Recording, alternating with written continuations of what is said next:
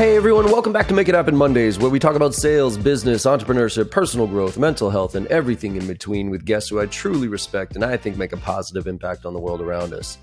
Happy holidays, everybody. Well, look, since this episode is going to be released during the holiday break, we decided to replay an oldie but goodie.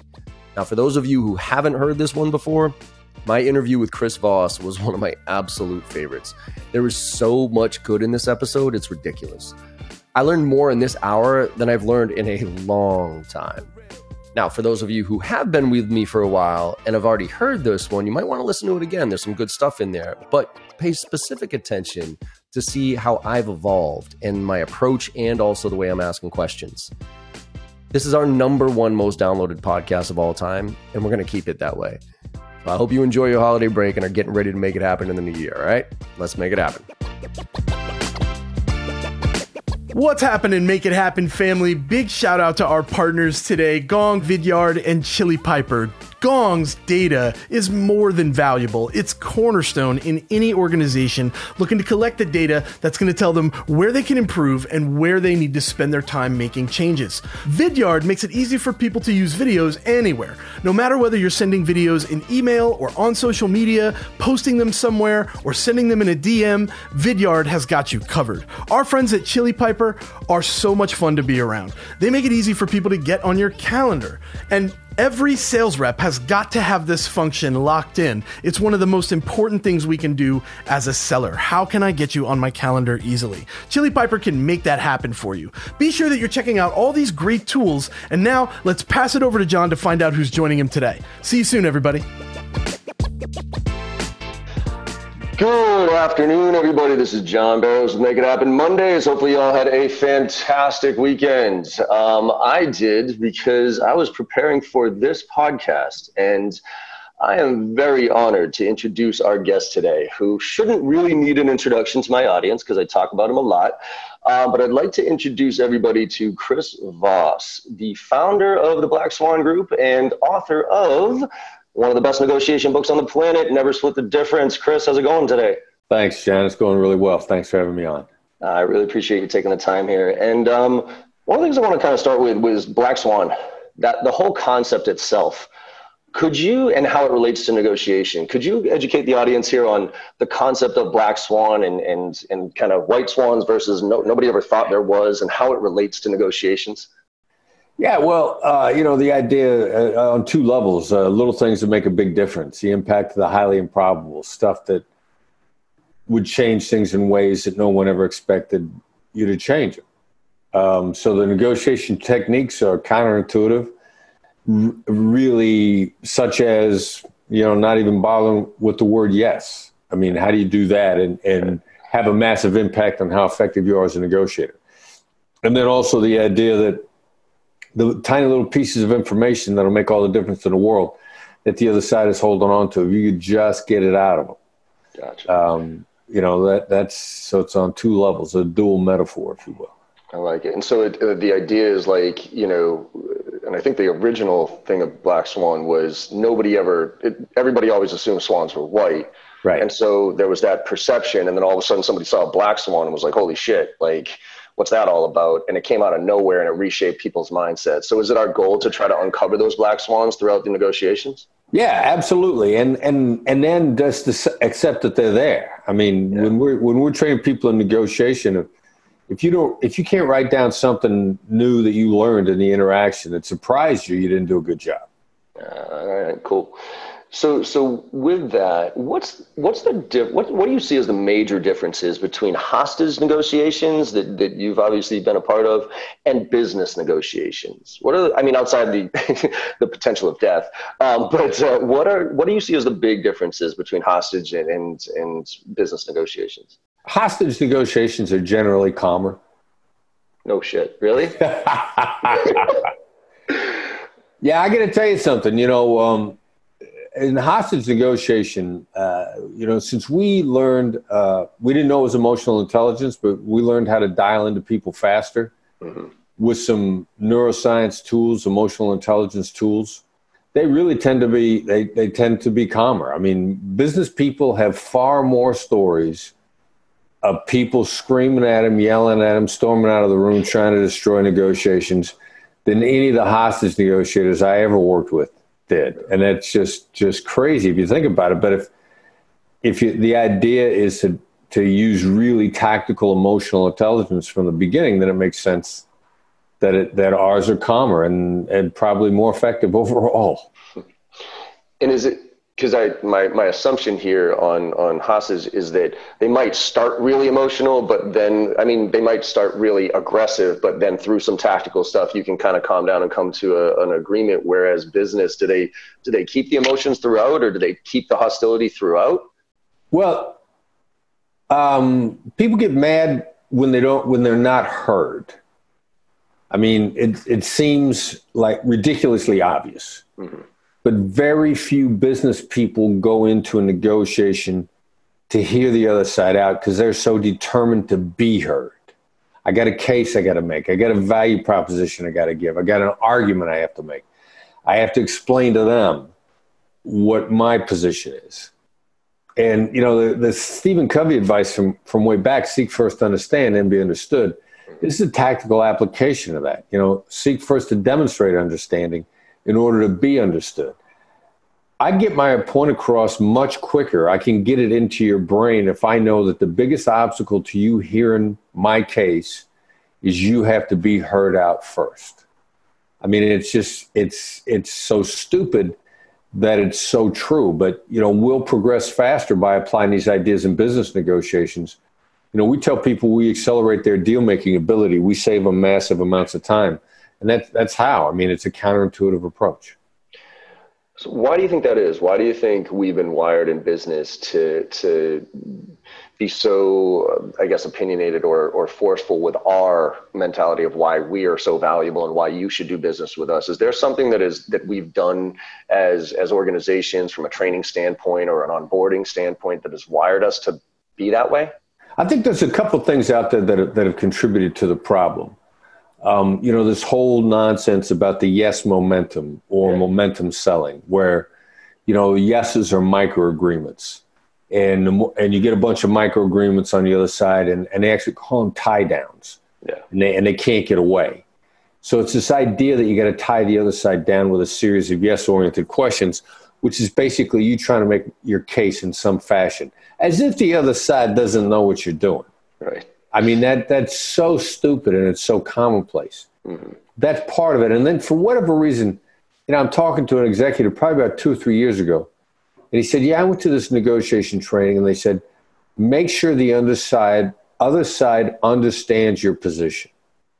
That's make sure they understand your position. I thought, think about in practicality, if that's your goal, then it's two sides talking at each other, trying to make sure the other side gets their position, and which then means nobody's going to get the other side's position because you're so determined to be understood first instead of understanding. And I think that's probably the other contributor to it. And so does that, because I've always been taught that win-win, right? That you want that win-win. So I know the bunch of yeses, and I want to come back to that, but then the mentality of going in win-win, you talked about how we need to understand. And to me, in business negotiations, the goal is win-win, but you're saying the mentality of that is bad. Could you walk me through why the mentality of walking into a negotiations with a win-win mentality is a bad thing? Yeah, well, first of all, if you got a win-win mentality, you're vulnerable to being taken advantage of. Yep. And so, since you are vulnerable, there are enough negotiators out there that they're going to drop those words win-win on you real early on to see if you bite. Mm-hmm. And they're the throat cutters. I mean, consistently when we come into companies, we'll be doing a training session, and some exec that's not in the training session with the company will stop me in a lunchroom. And he'll say, I hear you guys are bad-mouthing win-win. And I got to tell you something, I make deals like that all the time. And I say, well, you know, the reality is, you know, the person that offers to meet you in the middle is often a poor judge of distance. And they kind of smile and they go, yeah, you know, I say win-win, but I always anchor really high so I can end up where I want. Yeah. And so these guys are out there. I mean, these guys know that they're getting you. And anytime that somebody approaches us, if the words win-win come out of their mouth, in the first 3 minutes, I know they're trying to cut my throat. I know they want me to do it for nothing. They'll say, oh, you're going to get so much exposure. There's so much opportunity if you come into business with it. I mean, that's a con job. They're trying to take me hostage to the future is what that is. Yeah. The same thing. You speak at a lot more stuff than I do, but a lot of these conferences will ask me to come and speak for free at this point. Oh no, we're going to get you in front of 1,000 people and they're all going to do business with you and all that other stuff. And I'm just like, yep, I know, I've heard it. And they're trying to get something for free at the end of the day. But isn't it a good mentality to have? I mean, I understand the actuality of, if I were to say to you, there's some red flags, absolutely. Just like the word fair you talk about a lot, right? Right.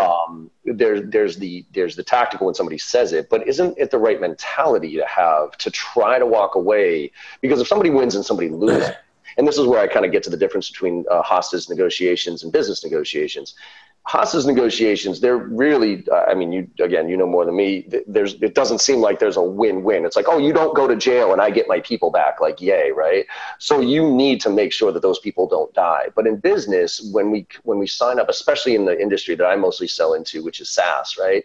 I mean, we're looking for long-term contracts with clients where it's customer success and all that other stuff. So if we don't get ultimately somewhat of a win-win, those renewals don't happen, there's animosity in the implementation and all that other stuff. So how do you rectify that? Yeah, so it's a difference between the outcome and how the process felt. Okay. First of all, it's got to be collaborative. And secondly, for you to be able to continue to do business with me at all, you have to be better off as a result of the deal. Because even if you felt good about it, which you should, I don't want you to feel like you lost. Right. So I don't want you to feel like you lost. I want you to feel like you won, and I need you to be better off simultaneously. So, but most people, I run into so many people that tell me about deals, and they go, let me tell you about this negotiation. I had the other side over a barrel. Well, if you're describing a negotiation like that, that means that they felt like they lost. Yep. That you hammered them and you made sure they knew you hammered. Yeah. So you cut your own throat because they never want to do business with you again. Mm-hmm. So again, it's the mentality and focusing on the outcome and not being taken hostage to a couple of ideas. First of all, I don't want to be taken hostage to yes in any way, shape, or form. I don't want to be taken hostage to the future where you're painting this rosy picture for me in the future. It's going to happen. And I also don't want to be taken hostage by feeling like I can't say no. As soon as I've reconciled myself to those ideas, then there's a pretty good chance we're going to have a highly collaborative negotiation and you're going to want to continue to do business with me. And is that the big thing that people, like what I found is that, especially some of the younger reps that I train, they think of negotiations as in when the price comes up. Like now we're negotiating. I always try to say, look, you are literally from the minute someone picks up the phone, you're negotiating. Yeah, right. Yep. So is that one of the bigger mistakes that people think is that they're not in a negotiations from the minute they start engaging with somebody? Yeah, exactly. The most dangerous negotiation is the one you don't know you're in. And, we call that a law of negotiation gravity. You may not like it, but gravity's there and you step off that building, you're going to smack the concrete one way or the other anyway when you fall. Okay. And if you're not aware of that, then by the time price comes up, you've been in a negotiation for a long time, you didn't even know it. I mean, when I first started working on Never Split the Difference, the first author I spoke to, or writer that I tried to engage, we went back and forth on the process of how we were going to get together. And when this writer finally said to me, what she wanted, I just flat rejected it. And no, and stopped talking to her. I mean, people are startled when I stop talking to them. Well, we've been in a negotiation for a long time. She said, I thought we were negotiating. I thought you were going to give me a counteroffer. And what I didn't say, because I don't have to, but we've been negotiating since we first started talking. And you've been a pain in the neck getting to this point for the last 2 months. And the best indicator of future behavior is past behavior. And you've demonstrated to me what implementation with you is going to look like every step of the way. And I don't want any part of it. So yeah, you've been negotiating for a long time. If you think the negotiation is kicking in now, it started when the phone was picked up, when the cold call was made, right? And so right. Let's go back to that getting to know. And I think, from a tactical standpoint, when you're making, I deal with, again, when we talked about the demographics here, I probably about 75% of my audience are the SDR, BDRs, the ones who are making the cold calls, not necessarily negotiating the entire, the entire deal, but negotiating for that next step. And so you talk about the power of no and starting a cold call, for instance, and saying, hey, did I catch you at a bad time? And that no gives them that, like, usually it's a, well, no, but what? And that you're saying that no gives them power. That no right up front makes them more comfortable. Yeah. The crazy thing is that anytime you try to get a yes out of somebody, if you're asking a question where the answer you're driving for is yes, it stops them. It makes them worried. What am I letting myself in for? What's the hook? How much have I committed myself? What am I not seeing if I say yes? I mean, literally once, I asked my girlfriend about a shirt that I'd wore that she complimented me on earlier in the day. And I said, so you say you like this shirt, right? And she's like, if I say yes, what am I letting myself in for? She literally said that. Nice. But that's what everybody thinks. If I say yes, what am I letting myself in for? Now, as much anxiety as yes creates, no does the opposite. Like, it's stupid that you can simply flip the question and people feel protected and safe when they said no. As a parent, when your teenage kid says, Dad, can I? I say no. I used to say no before he finished the sentence. But, once I said no, I felt protected. And I'd say, all right, now tell me again what you wanted, because I felt like I can now listen with no commitment. And as stupid as changing from, have you got a few minutes to talk to, is now a bad time. I mean, you could hear people dial in and focus on you when they say that. They'll hesitate for a second. They'll clear their head and they'll say, no, it's not a bad time. Or, no, it's not a bad time, but what are you after? The point is, you want their focus, and yes creates distractions and no clears distractions. Do you see a difference between, is this a good time versus is this a bad time? I never ask anybody if it's a good time, ever. It's counterproductive. Okay. Because is this a good time? Well, I don't know what you want to talk about. I don't know how long you want to talk. I don't know that I want to talk to you. I mean, is now a good time to talk is actually a solid 4 individual questions. Do I want to talk to you? Do I want to talk about what you want to talk about? How long are we going to be on the phone? How do I get off of the phone? You can't answer that question without having all those subsequent questions running through your mind, which means you're completely distracted. And that's why something as simple as is now a bad time is a really bad question. I like it. Let's talk about the preparation. Right? You talk a lot about there's a fine line between preparing for a negotiations, where it sometimes you prepare too much, and so that you have assumptions versus hypothesis.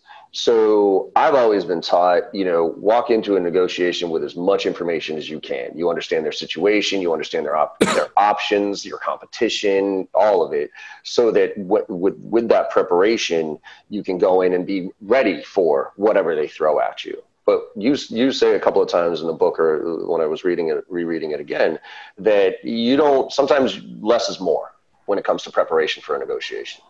Could you? Yeah, and let me answer that after I go back to what I said a second ago, because I think I misstated the question that I said was bad. Have you got a few minutes to talk is a bad question.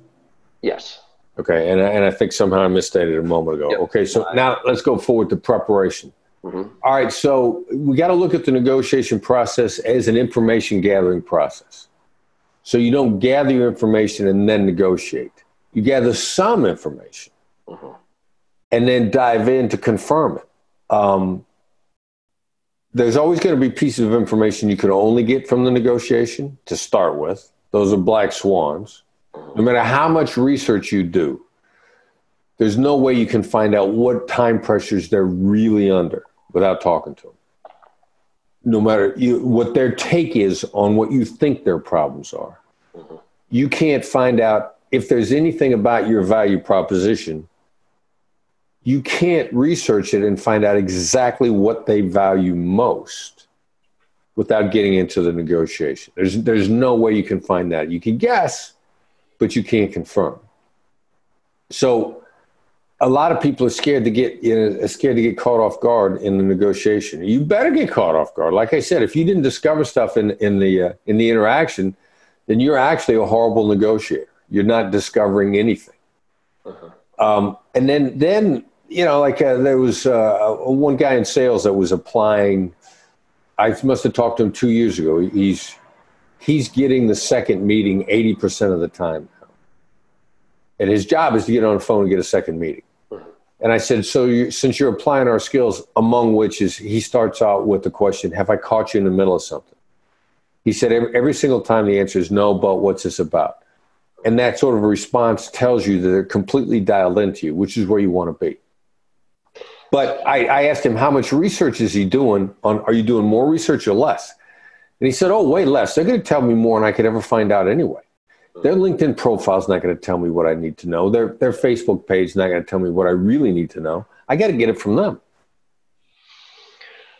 So I mean, with the, I guess what is too much, right? I mean, what are some of the core things that you should prepare for? I mean, obviously who you're talking to, what their title is and their background and those type of things. But I like what you talk about as far as instead of role playing things, you create hypothesis, or you create like what are all the reasons they shouldn't do business with us or something like that. Is that what we should prepare for? I got to tell you something. And anybody that's ever asked me if I've looked at their website, the only answer they wanted out of my mouth was yes. Like, I have not had anybody grill me on the content of their website, where they went to college, anything beyond the first line of their LinkedIn profile. None of that stuff. They're dying to tell you all that stuff. I mean, they're dying to tell you about it. And if you spend 2 weeks researching and learning everything about them, they still want to tell you about it. You just blew 2 weeks. Yeah. I mean, it's insane. People are dying to tell you about it. I mean, they're proud of that LinkedIn profile. They don't want you to read about it. They want to brag about it to you. So minimal exposure to this information is all you need. Can I ask you something on that note specifically, though? Is that a byproduct of their desire to want to talk, or is that a byproduct in the sales world of bad sales? And let me give you an example.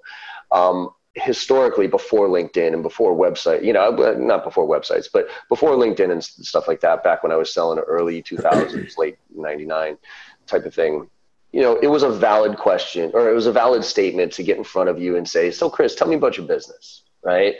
And so it would prompt the, well, we were founded in this and we did that and and that would be their chance to tell you about their business, right? Now I actually think that very generic phrase is a very insulting thing to say, because they put so much effort into telling the world about their business that you not being prepared and understanding their business. I'm all for asking contextual questions about your business, but not the broad statement, tell me about your business. And I feel like we've done the prospects a disservice, and they're so conditioned because most sales reps are still lazy. They don't do homework. And so people jump right into, well, John, let me give you a little background on us. And as they're doing that, I appreciate that, but it's almost like I want to preempt that. And I've had it before where I've been like, look, Chris, I appreciate, I've taken a look at your quick website. I know where you were founded. I know now I have some questions about your business, but we don't have to go through the history here. And it's almost like you feel them being like, oh, okay, wait, we can have a real conversation here with a sales rep who's actually done, isn't going to ask me the bullshit questions. So what are your thoughts on that, where we've conditioned them to do that versus their true desire to talk about? All right, so it's an interesting question, and I think it's really how salespeople get off track. Because really none of your clients care as much about whether or not you know their history as to whether or not you know their challenges. Now, there's no shortage of B2B surveys that said the vast majority of buyers prefer to talk to experts on the industry. Mm-hmm.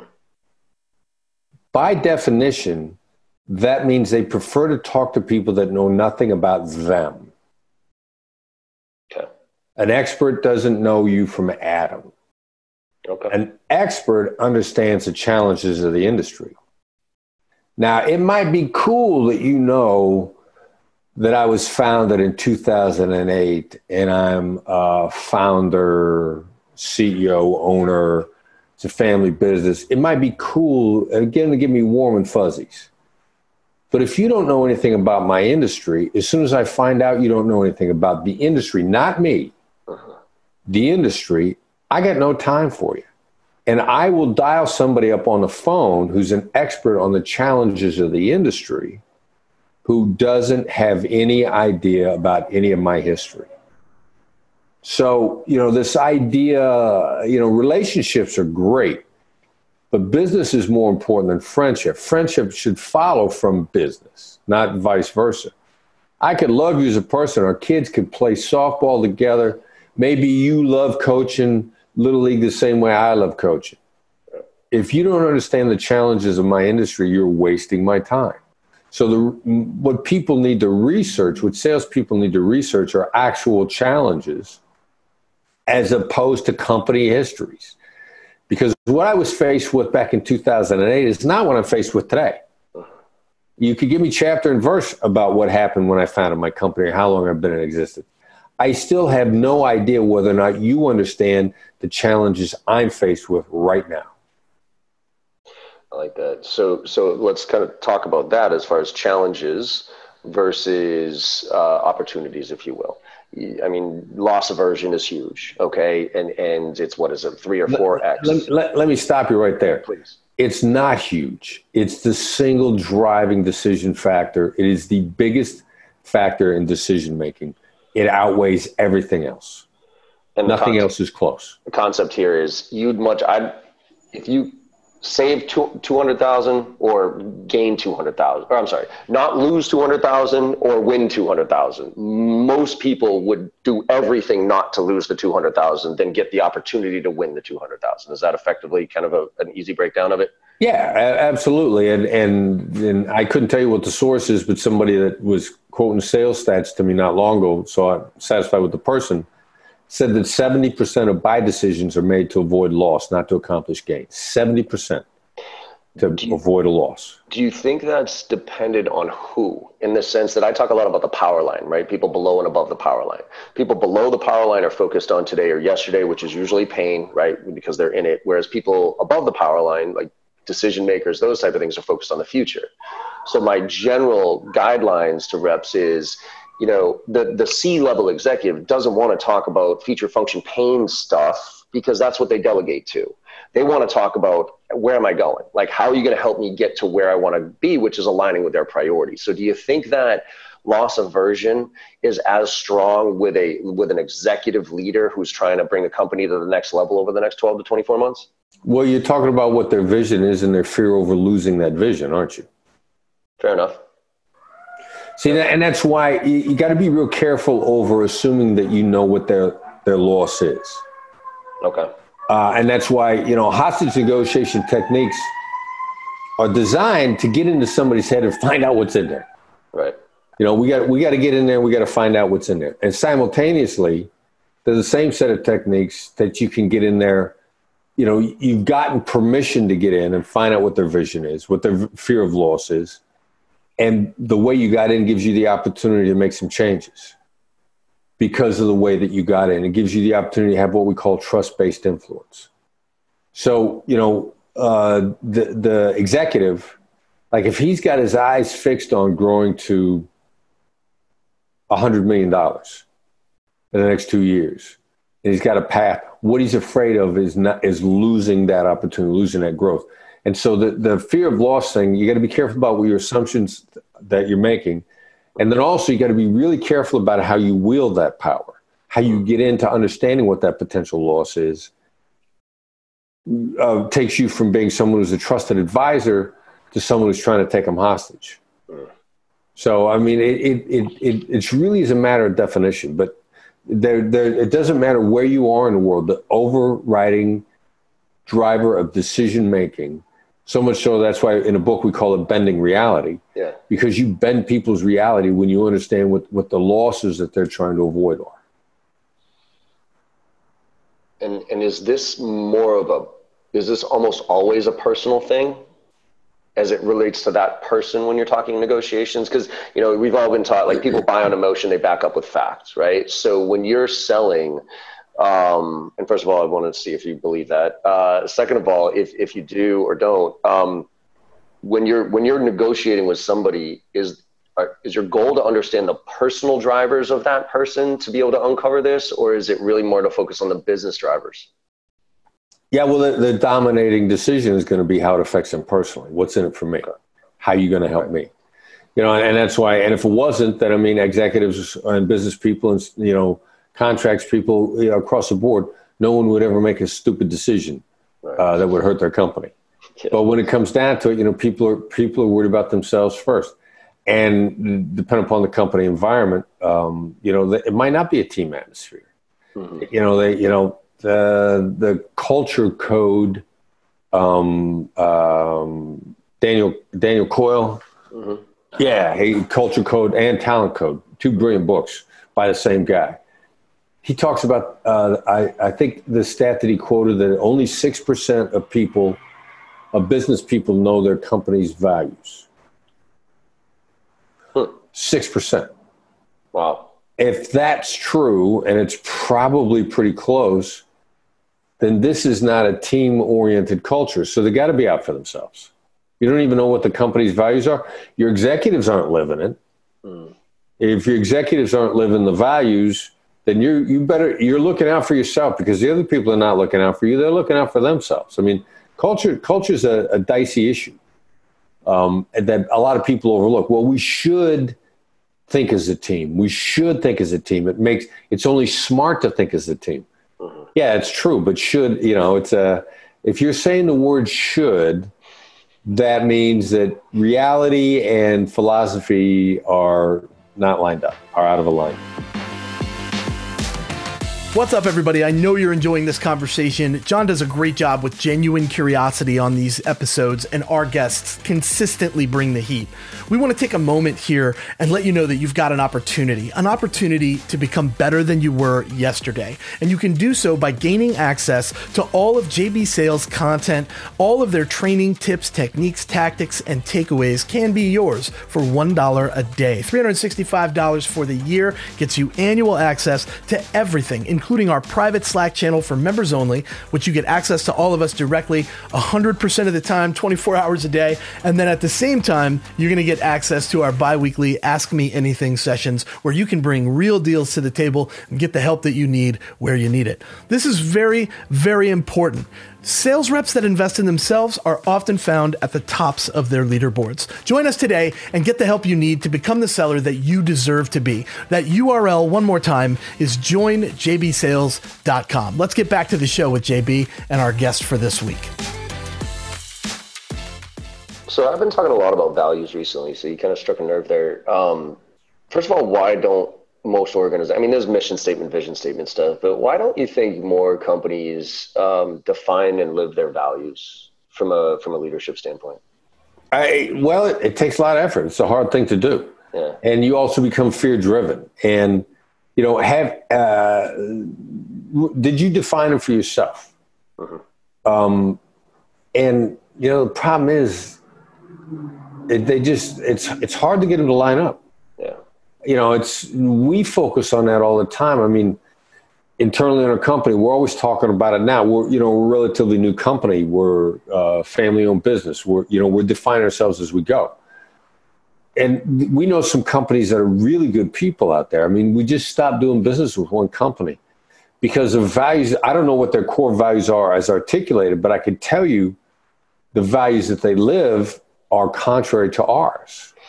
So with that, I said this the other day on a panel, communities, they were asking me about building communities. And I said, the most important thing about a community is that you have shared values. You can argue, you can debate, we can disagree as long as we have shared values. Do you think that's the same? First of all, do you agree with that? Second of all, do you think that's the same in business negotiations, where you and I, at least from a value standpoint, treating people right, not being an asshole, whatever those are, like we have to align at least a little bit in order for this relationship to work? Is that like a critical factor to try to uncover? Yeah, well, we're never going to be able to implement it otherwise. Right. And it could be, there could be little things like a company that we've had some value alignment mismatch recently. They've been very successful lately. Uh-huh. So they're in the entertainment industry. Uh-huh. So now their risk aversion is high, which means they're scared to death of not having a success.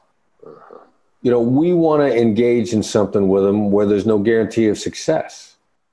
So they're horrified that they'll drop something in the entertainment industry that's not as successful as the other things that they've done.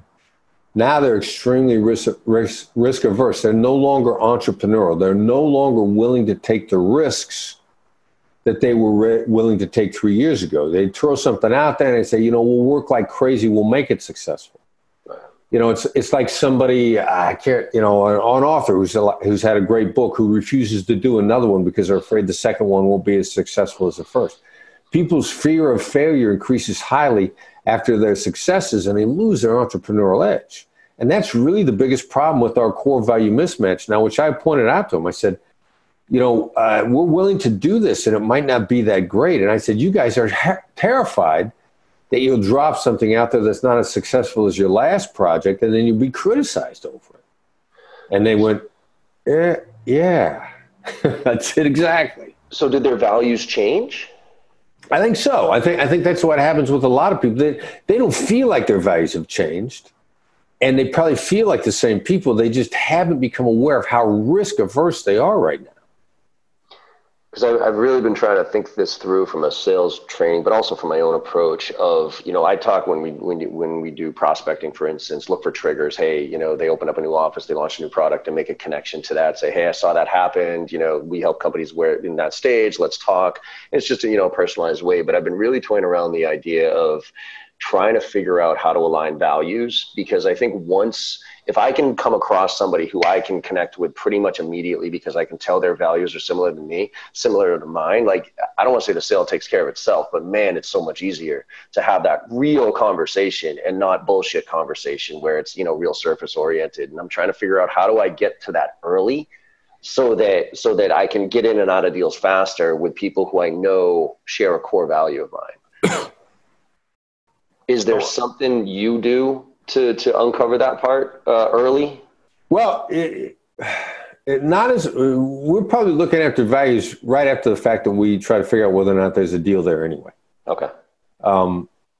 This is something that we discovered is a much bigger problem in the business community than we realized before the book came out, because we're consulting all the time now. Right. But, for example, there's no such thing as an open mind, period. Okay. Nobody that you encounter has an open mind. And the B2B data out there now is that 50% of people have made up 50% of buyers have made up their mind before their first contact with a salesperson. Half made up their mind before they contact the salesperson. Now, nobody's close rate is 50%, which means, what's wrong with the math problem? Well, I came across a book, The Challenger Sale, recently. They pegged the number at 20% of opportunities that come salespeople's way, that come businesses' way, are actually fake. They don't use the term fake. They have a different term, but it's fake opportunities. People are doing due diligence. Yeah. They're checking, you're the competing bid. They get somebody they want to go with. They need 3 competing bids, so they go with who they want to go with.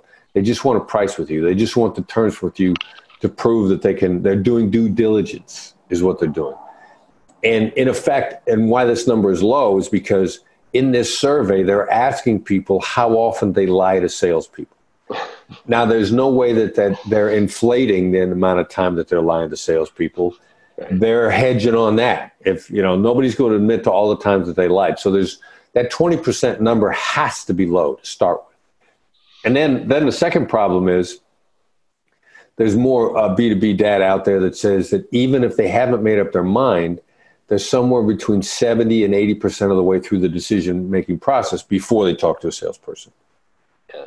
And that's admitted. I mean, there are a lot of people out there that I think feel that they have an open mind. I'm willing to be talked into this, but I'm so prejudiced to begin with. You know, I've done so much research that, you know what, you probably never had a chance at all.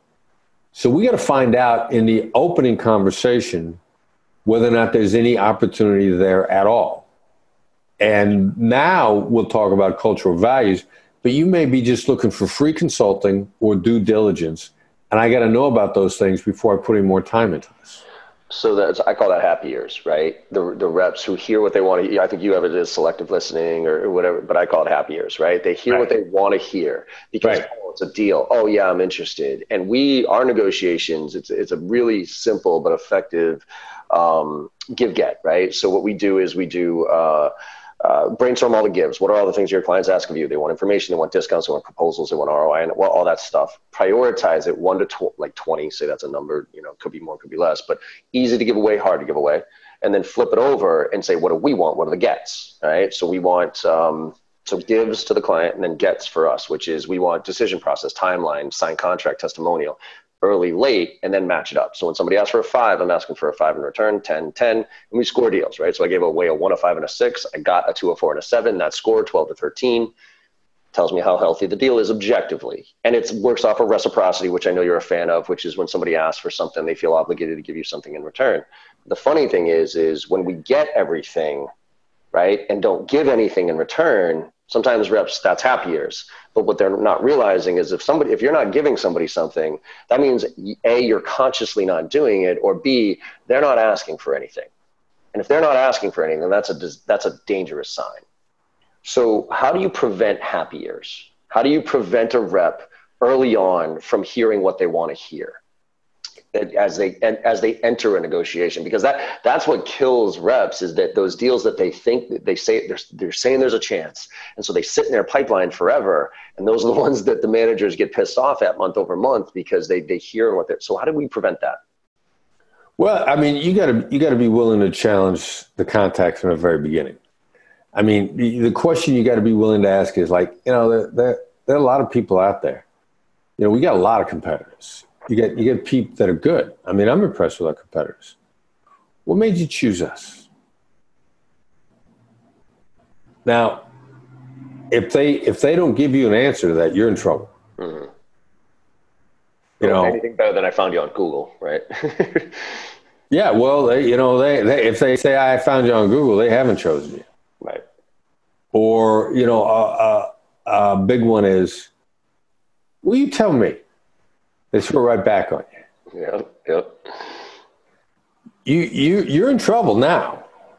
You're in trouble right now. But you hope that you have such a great value proposition. You can win the day. You hope your sales skills are so good you could win the day. And you won't listen. Mm-hmm. You know, and that's the biggest problem. I mean, the biggest thing is that customers, clients, people who are buying, they hate not being listened to more than anything else. And yet every salesperson wants to make a case, wants to make a value proposition, wants to tell why they're the best choice. That by definition is not listening. Should you almost disqualify more than you qualify? You should be ready to instantly disqualify somebody. Now, I think the number is well in excess of 50%. So if that's anywhere true, and we've got clients now that we're coaching on this are telling us that the number can be as high as 80%, then just by sheer numbers, yeah, you should be disqualifying more than you talk to. I mean, everybody out there, you know, some of the stats out there, 3% of the people there are you should convert. 3%. Then that means that 97% are to be disqualified. But nobody acts like that's the case, although everybody knows that those are what the stats are. Yeah, and it's unfortunate because I think that we're in this world of like short-term results, which is driving bad behavior, which is preventing people from, you know what I mean, like forcing almost reps, especially young ones who are inexperienced and haven't gone through the hurt of having a huge pipeline that nothing closes in. So we push them towards these monthly things, which drives bad behavior. I'm worried that we're in this world where we're in almost a transition world, I think, right now, where it used to be a numbers game. And so that's kind of how sales was approached in a lot of ways. And so kind of Gen Xers, like that's how we grew up. I mean, when I grew up in sales was here's your quota, here's your territory, here's a phone, go. Okay. Right. Now I think everybody understands quality is the issue. Quality is the answer. Empathy is the answer. But we're stuck in this old school mentality forcing, because it's way easier to coach towards numbers. Like, did you make your 50 dials today? Did you hit your quota today? Versus actually coaching on quality. So is there a way as managers, for instance, we can help reps drive short-term results while having that tactical empathy, while having that disqualification mentality, especially in, you work at a lot of publicly traded companies, you know what I mean? If they miss their numbers on a quarterly basis, all of a sudden Wall Street comes down on them pretty hard. So are there things that you talk to people about how to put them in a position to be able to listen while still hitting their numbers and those short-term results that we're looking for? Yeah, it's stupidly simple. All you got to do is change the way you evaluate them and you compensate them. But nobody's willing to do that. I mean, I gave a keynote presentation to a company the other day that I'm really impressed with because of their dedication to their clients. It's SAP. And I'm sitting around with them at dinner and I'm like, wow, you guys learn fast. You guys seem to like each other.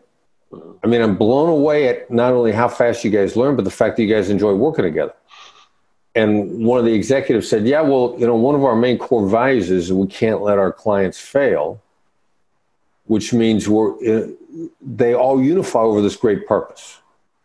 You can't let, because they agree that they got to knock themselves out for their clients. So that goes back to the value conversation, right? Yeah, and at the same time, though, in the training session, they said, all right, so how do we handle a procurement guy calling us with 2 days left in a quarter? I said, that's easy. Don't make the deal. Stop grading your people on quarterly results. You're taking your people hostage if you're putting them on quarterly results. I got news for you. That procurement guy, he's praying to God because he thinks he's got leverage for 48 hours and he or she is not prepared to wait 3 more months for this window to come back up. So in reality, the person on the other side is a lot more scared than you are. If you're just willing to accept that they think they're done if they don't cut the deal with you in the next 48 hours, but they're taking themselves hostage over quarterly results. And you just said something, Wall Street's holding these people to quarterly results. Only if you care if Wall Street badmouths you, or only if you care if your stock dips by 5 cents. And as soon as you stop taking yourself hostage over quarterly results, as soon as you stop taking your people hostage over quarterly results, now they can perform. Now with 2 days left in a quarter, they're not scared to death. They're willing to wait. So how would you do it? If you were to build a company and compensate to compensate, we do have to drive results on a consistent basis, right? So it all doesn't happen at the end of the year or something like that. So kind of in a utopic scenario, if you will, what would your best approach to organizations be as far as compensating sales reps on their results? There's a fair amount of data out there that sales reps do better if they're just on straight salary. Okay. Take a look at the people that are working for you. Everybody responds to compensation differently. I mean, be willing to tailor your compensation. Some guys just want to work on commission. They want to know the sky's the limit. You got that guy or gal, fine. They thrive under that environment. Some people just want to know that they can make their monthly mortgage payment. And if they're satisfied they can make that payment, they'll work 24/7 for you. I mean, when I was with the FBI, I was on straight salary. I worked my last 7 years on the job. I don't know that I had 2 days off in a row because I loved what I was doing. I mean, I was into it. I mean, people used to say to me, you breathe what you do. I didn't have to worry about how much money was coming in the door. I knew exactly how much money was coming in on my paycheck every 2 weeks. And I was the type of person that would just knock myself out because I didn't have to worry about the amount of money that was coming in. So, you know, be willing to tailor your compensation to your people so that they can thrive. And then have an ongoing conversation with them and make sure they continue to thrive. Because there's a pretty good chance that however you dial it up for them at the very beginning is going to be wrong or at least need adjustment. So say, all right, so here's a compensation package that we're going to start out with. And then let's talk about how things are going in 3 months, in 4 months, in 5 months to see whether or not you're thriving. And let's make the adjustments so you can thrive. I mean, and look, I'm running my company, and that's the way we're changing our compensation slightly, tweaking it all the time because we want our people to thrive. I love it. Going back to that procurement example that you used, and also bad behavior by reps. One of the things I come across all the time, and biggest challenge I see sales reps having is creating urgency. Like how to create urgency when it's seemingly not there, right? When they don't have to do it. It's a like to have, not a must have, those type of things, right? What do you try to do to uncover urgency so that the reps don't default to end of the month discounting and those type of sad things? Any insights on urgency and how to start? It's the issue of what's top of mind with people. And what can you count on to consistently eat at people? You know, the great question, what's keeping you up at night? Mm-hmm. All right. So you got to get in their head and find out what's keeping them up at night. Mm-hmm. And then, there's a presumption here that what you're offering actually has value. I mean, one of the greatest sales pitches I ever heard, a gentleman had a company that put together compensation packages, retirement packages for executives, effectively golden handcuffs. We put together such a great package for you, you're never going to leave. So it was pension investing, golden handcuffs, if you will. So his pitch to companies wasn't, here's how much money I can make for you, or here's how much I can help you retain your executives. He said, let us take a look at the package that you've got now, and we'll compare what we could do versus what you're doing. And then he would come back and say, all right, stay where you are now. Don't change a thing, and this is how much it's going to cost you every day. Okay. That keeps people up at night. When the status quo, you need top of mind, when your vision of what's going on now, when what you perceive the status quo to be costing you every day, day in and day out. That's what keeps people that's what keeps things top of mind. And so, because I believe that, I don't know if you follow Gong, but the Gong.io blog? I don't. So if you're quoting a lot of stats, go to Gong.io and check out their blog. They got one blog post that's 55 sales tips that are the best sales tips you've ever read, and it's off the charts because they use artificial intelligence to analyze phone calls, like millions of phone calls that reps make through their system, and they tailor like what great people do versus what average people do.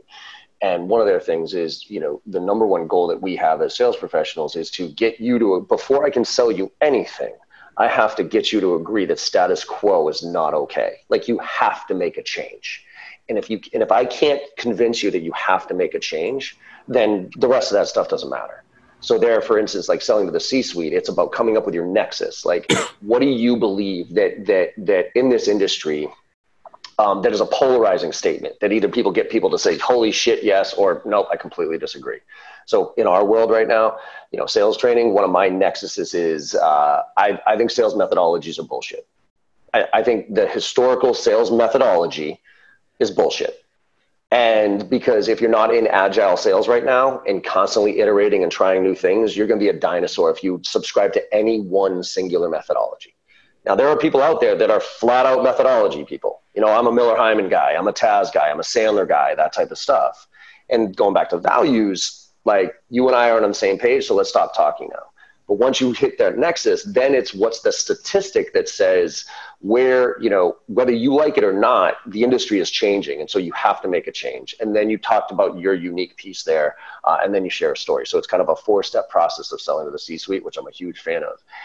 So do you agree that it's our first job to get people to commit to the fact that they have to make a change? Well, the status quo's got to be the problem. Yep. Yeah, the status quo's got to be the source of loss. How big of a loss does that have to be in order to get you to move? It's an interesting question. I mean, loss stings twice as much as an equivalent gain, according to prospect theory, which they won the Nobel Prize for in behavioral economics. And Danny Kahneman then gave an interview where he said that it's actually 5 times as much. We just lowered the number to 2 because we wanted fewer arguments from our academic colleagues. Nice. So any loss is a distorted perception. So you got to find out what's in the other guy's head, guy, generic, guy or gal. Yep. And it's not something you can calculate in advance because your calculations are not bent by the feeling of loss the way it is on a person you're talking to. And so there's a lot. So I'm trying to focus a lot more these days on like impact questions. Like, how can I ask questions that uncover the impact of you making this or not making this decision? But what are your thoughts on like quantifying that impact and like, and going down the road of like ROI calculator type stuff? Because, and some reason I ask is because I've always looked at ROI calculators, even if a rep uses my numbers and all that other stuff, okay, fine, that dollar figure, good, but there's still something that I don't trust about it. So what's your stance on quantifiable pain, if you will, and then using that, but it's not always as obvious? Nah, I don't think you can do it. Okay. Not at all. I mean, because and here's an example. One of the negotiation cases at Harvard that we used to exercise all the time was called radio station, the sale of a radio station, where the guy who was selling was just not taking any sort of offer whatsoever for his radio station. Now, it ended up being a real case that Roger Fisher, the author of Getting to Yes, actually solved. Mm-hmm. And the interesting thing about Roger Fisher is his emotional intelligence was through the roof. Yeah, there isn't any emotional intelligence in Getting to Yes. It is utterly rational, and people are utterly emotional, which is why, unfortunately, Getting to Yes is not going to do you any good. But I remember hearing this story, and when Roger Fisher solved this and got the guy to sell the radio station, he went down and talked to the guy, and the guy said, "My wife's going to kill me if I sell this radio station." Right. So how do you calculate that ROI? Yeah, I forget. I think Gary Vaynerchuk's the one who says, how do you calculate the ROI of your mom? You know what I mean? Yeah, I mean, so what's really driving at people is not going to be quantifiable in a spreadsheet. And you can sit down and run every number that they give you and have them agree that everything about your analysis is flawless. And it's going to cost them this amount of money. And it's not going to matter to them because what's really driving them is going to be some emotional factor that you can't put in a spreadsheet. And so with that, to your point of, going back to urgency, they're losing, by not doing this, they're losing every day. Like that example that you use right there. Okay, so great, I'm losing, by not doing this, I'm losing $100,000 a day. What's missing? Is there the emotional connection to it? Like, hey, I don't that makes sense. We're losing $100,000 a day by not doing this. I get it. Was there something else other than that number that got that deal to go through? Well, yeah. Now, if you're not making your case based on your numbers, then you're not paying any attention to what's driving them. Right. Okay. So yeah, you got to get in there and find out what's going on. I mean, this gets us back into get into their head and find out what they're really seeing. And you're not going to be able to find that out unless you come in with an emotional intelligence approach, which assumes that people are not rational and that You know, it's the iceberg is the cliche to everything. But unfortunately, the reason it keeps coming up is there's more here than meets the eye. And your analysis is based on what meets the eye. True. So how is it possible your analysis could be accurate? I could keep this conversation going forever. I got one more question that I'm personally curious about. You talk a lot about mirroring, where you say the last three words of what somebody says and the power of that, and then you just shut up. The mirroring versus layering. Example, when you object, okay, or when you say something that's like, look, we don't have the budget for this, right? Mirroring is, so you don't have the budget. Sit, let it sit. So, layering would be, help me understand, what do you mean by you don't have the budget? Is one more powerful than the other? Because what you're both trying to do is get them to talk more and really uncover the true meaning behind what they're saying there. Is there a difference between that? And do you see one as more valid than the other in certain circumstances? Yeah, well, absolutely. Because to begin with, if you're at the point where somebody says, we don't have the budget, and you say, help me understand, what do you mean by you don't have the budget? You're telling them that you have not been paying attention up to now. Mm.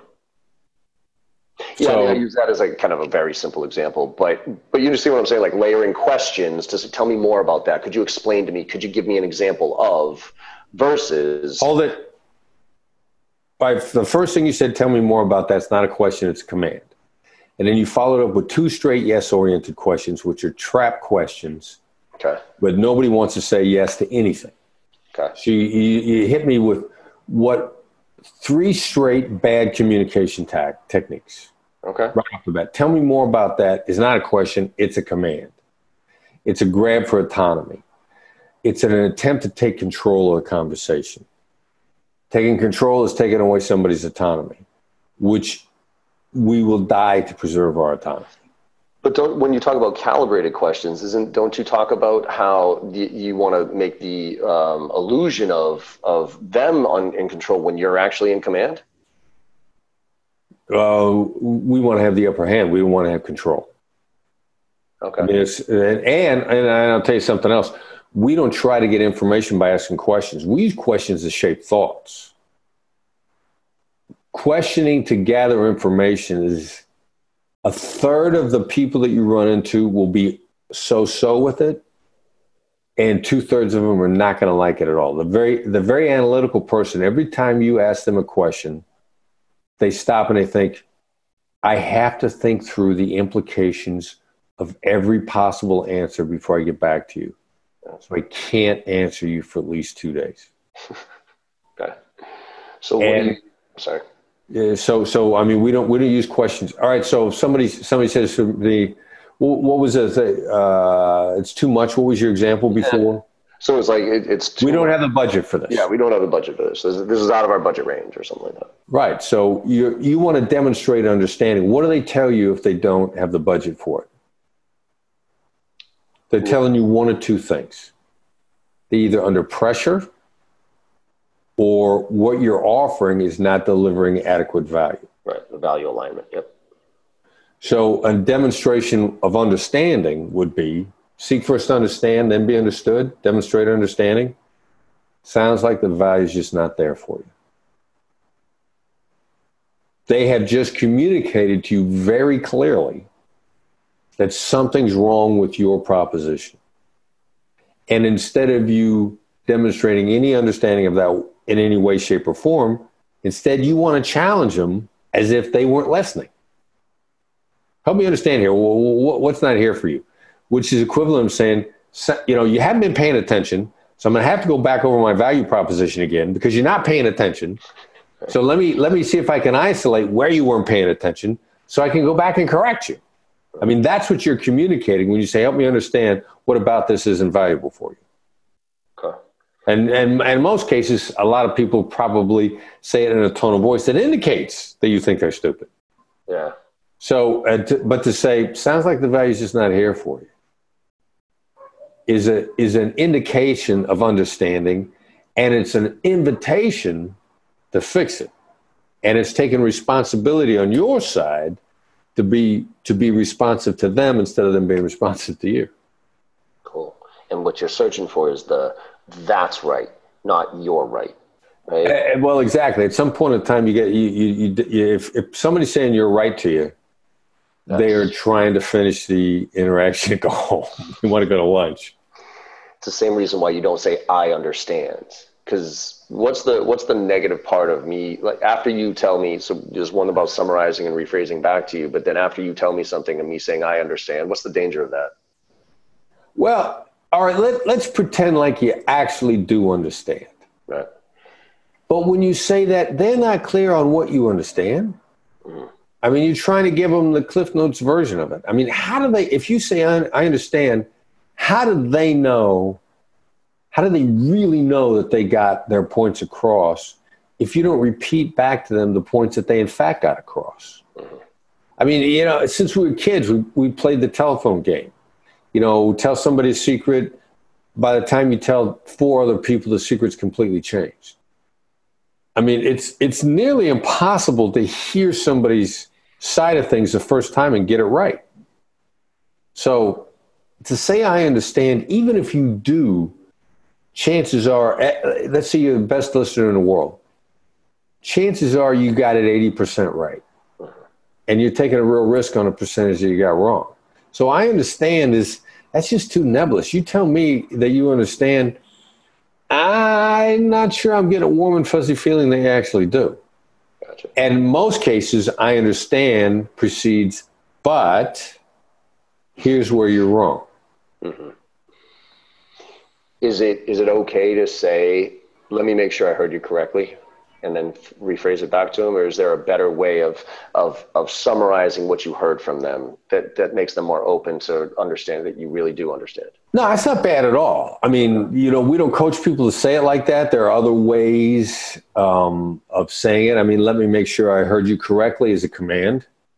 And it's a grab at control again. And it's to take autonomy from the other side. And, I mean,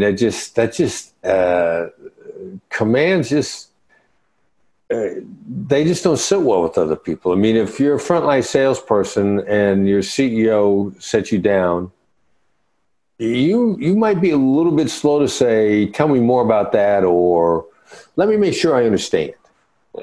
You might want to demonstrate your understanding, or you might change your tone of voice. But, we like deference to begin with, which is not to take control. We love deference as an approach because there's great power in deference. I mean, we love deference because everybody loves it. If I'm deferential to you, you're going to give me a lot more opportunity to talk because I'm deferential. You're going to feel like you can stop me at any time. I mean, we love deference. So it's more in the sense of, it seems like that instead of let me make sure I heard this correctly scenario. Yeah, and again, tone of voice is going to make a big difference. Mm-hmm. I mean, you can get away with a lot of bad words with great tone. Yeah, you do. And we were on a coaching call just the other day. And, we coach people to identify negatives. Identifying a negative diffuses it. And people say, okay, that makes sense to me. And we say, and identifying a negative never plants it. And they go, okay, that makes sense to me. And then we say, all right, so let's be proactive. Let's say, all right, you're probably upset with us. They say, oh my God, that's, they're going to respond to us. Well, I wasn't, but I am now. But wait a second, 2 seconds ago, you agreed that we couldn't plant negatives, and now you're arguing. So we get somebody arguing with us. And so I just stopped and I said, so it sounds like when I said identify negatives doesn't plant them, you thought it was wrong? Now, listen, that my tone was clear there, right? Mm-hmm. And I could have said, so it sounds to me like when I said identify negatives doesn't plant them, you thought I was wrong. Same words. Much different. Tone of voice on a second one kills me. But the first one, I'm the tone of voice makes all the difference in the world. I mean, I'm 1,000% convinced that, the Wolf of Wall Street, Jordan Belfort. Everybody wants to learn from Jordan Belfort. God, no. Fuck no. Sorry. But they do, right? Yeah. So what was there to learn from him? In my view, how to be an asshole. Yeah. Well, the guy, I think the guy mastered tonality. Did he? I mean, 1,000, and clearly he mastered something because he wouldn't owe $100 million in restitution, which means he stole way more than that. Uh-huh. You know, but I mean, so what did he do? Because you take a look at straight line selling, and it's no matter what the client says, your widget is the answer. I mean, that by definition is not listening. So how did he get over so much? And in my view, the guy mastered tonality, and that is something that's fair for anybody to master. Yeah, I love it. I'm not a fan otherwise. Don't get me wrong. The guy owes. The only reason that if you should ever consider buying his book would be to help give some of the $100 million back because he owes restitution based on book sales. Yeah, tell me about it. Whenever anybody asks me what my favorite sales movies are, the Wolf of Wall Street, Boiler Room, Glengarry Glen Ross, I tell them no. Those are literally the worst sales movies I've ever seen in my life. They're great movies, they're funny, but they're literally everything that's wrong about selling. Everything that's wrong about selling. And I tell them to go look. The two best sales movies, and actually I'll finish with this. I want to understand what yours are. My two favorite sales movies, Pursuit of Happiness, right, with Will Smith. Wow. And Tommy Boy. Have you ever watched Tommy Boy? I never thought of it as a sales movie, but it's a great thought. Go watch it, because I talk about catching your sales groove, right? And there's a moment in every sales rep's life where they wake up and it's just a little bit easier today than it was yesterday, and you don't know when it was. But it's when you stop pitching your solutions and you start having conversations about your solutions. Right. You start caring more about the client's needs than you do about your commission check. And there's that beautiful moment in Tommy Boy where he catches his sales groove. He's like, Helen, you look like a Helen. Let me tell you why I suck as a sales rep. And he goes through this whole, like, Jojo, the idiot circus boy with a pretty new pet. And she's like, wow, you're twisted. I'll go fire up those wings. Oh, Tommy, like you, Tommy, want wingy? In that moment, he caught a sales groove, because before that he was pitching, he was trying to be like his dad, you could stick your head up a butcher's ass type of stuff, right? And couldn't figure it out. And then it was just him, and it was empathy, it was self-deprecation, and so it's a beautiful sales movie. If you get a chance to go see it again, I'll probably go back and watch it again. Yeah, go watch. You can put the sales lens on, because right, it's funny at first. It's like, yeah, Tommy Boy, that's fun, big fat guy making fun of himself. But look at it with the sales lens on. It's a blast. So that's really cool. Yeah. All right. Very good. Do you have any favorite sales movies or anything like that?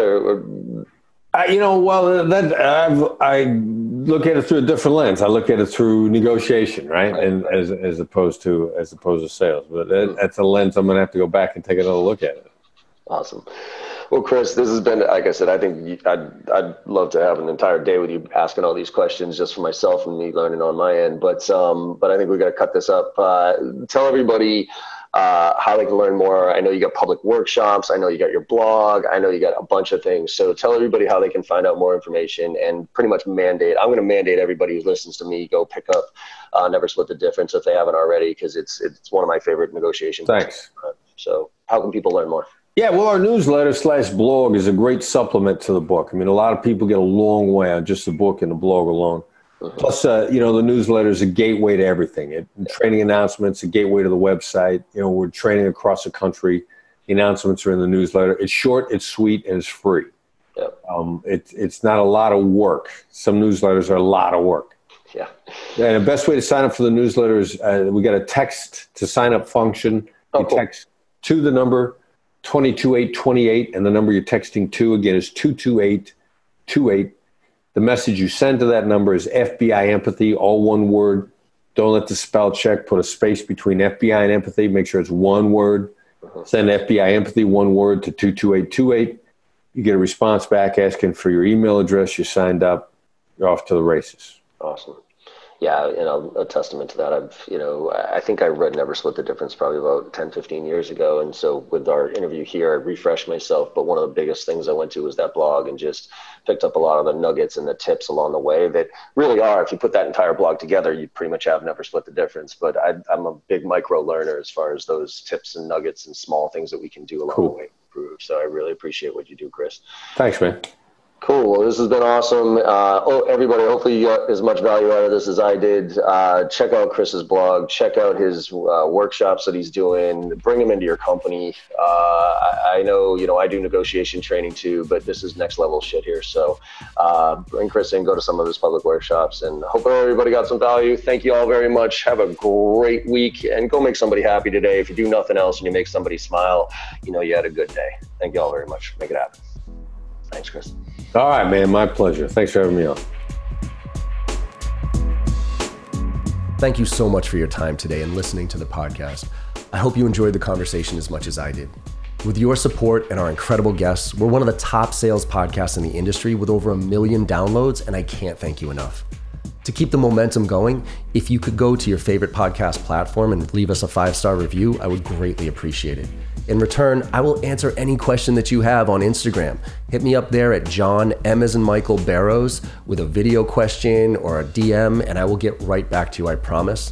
And last but not least, if you're looking for training, I'm adjusting my training approach this year, and I'm actually going to be delivering training to the masses. I'll be delivering live training the first and second week of every single month with our 2 marquee courses, Filling the Funnel and Driving to Close, to anybody who wants to join. And it includes membership in our on-demand platform with weekly AMAs.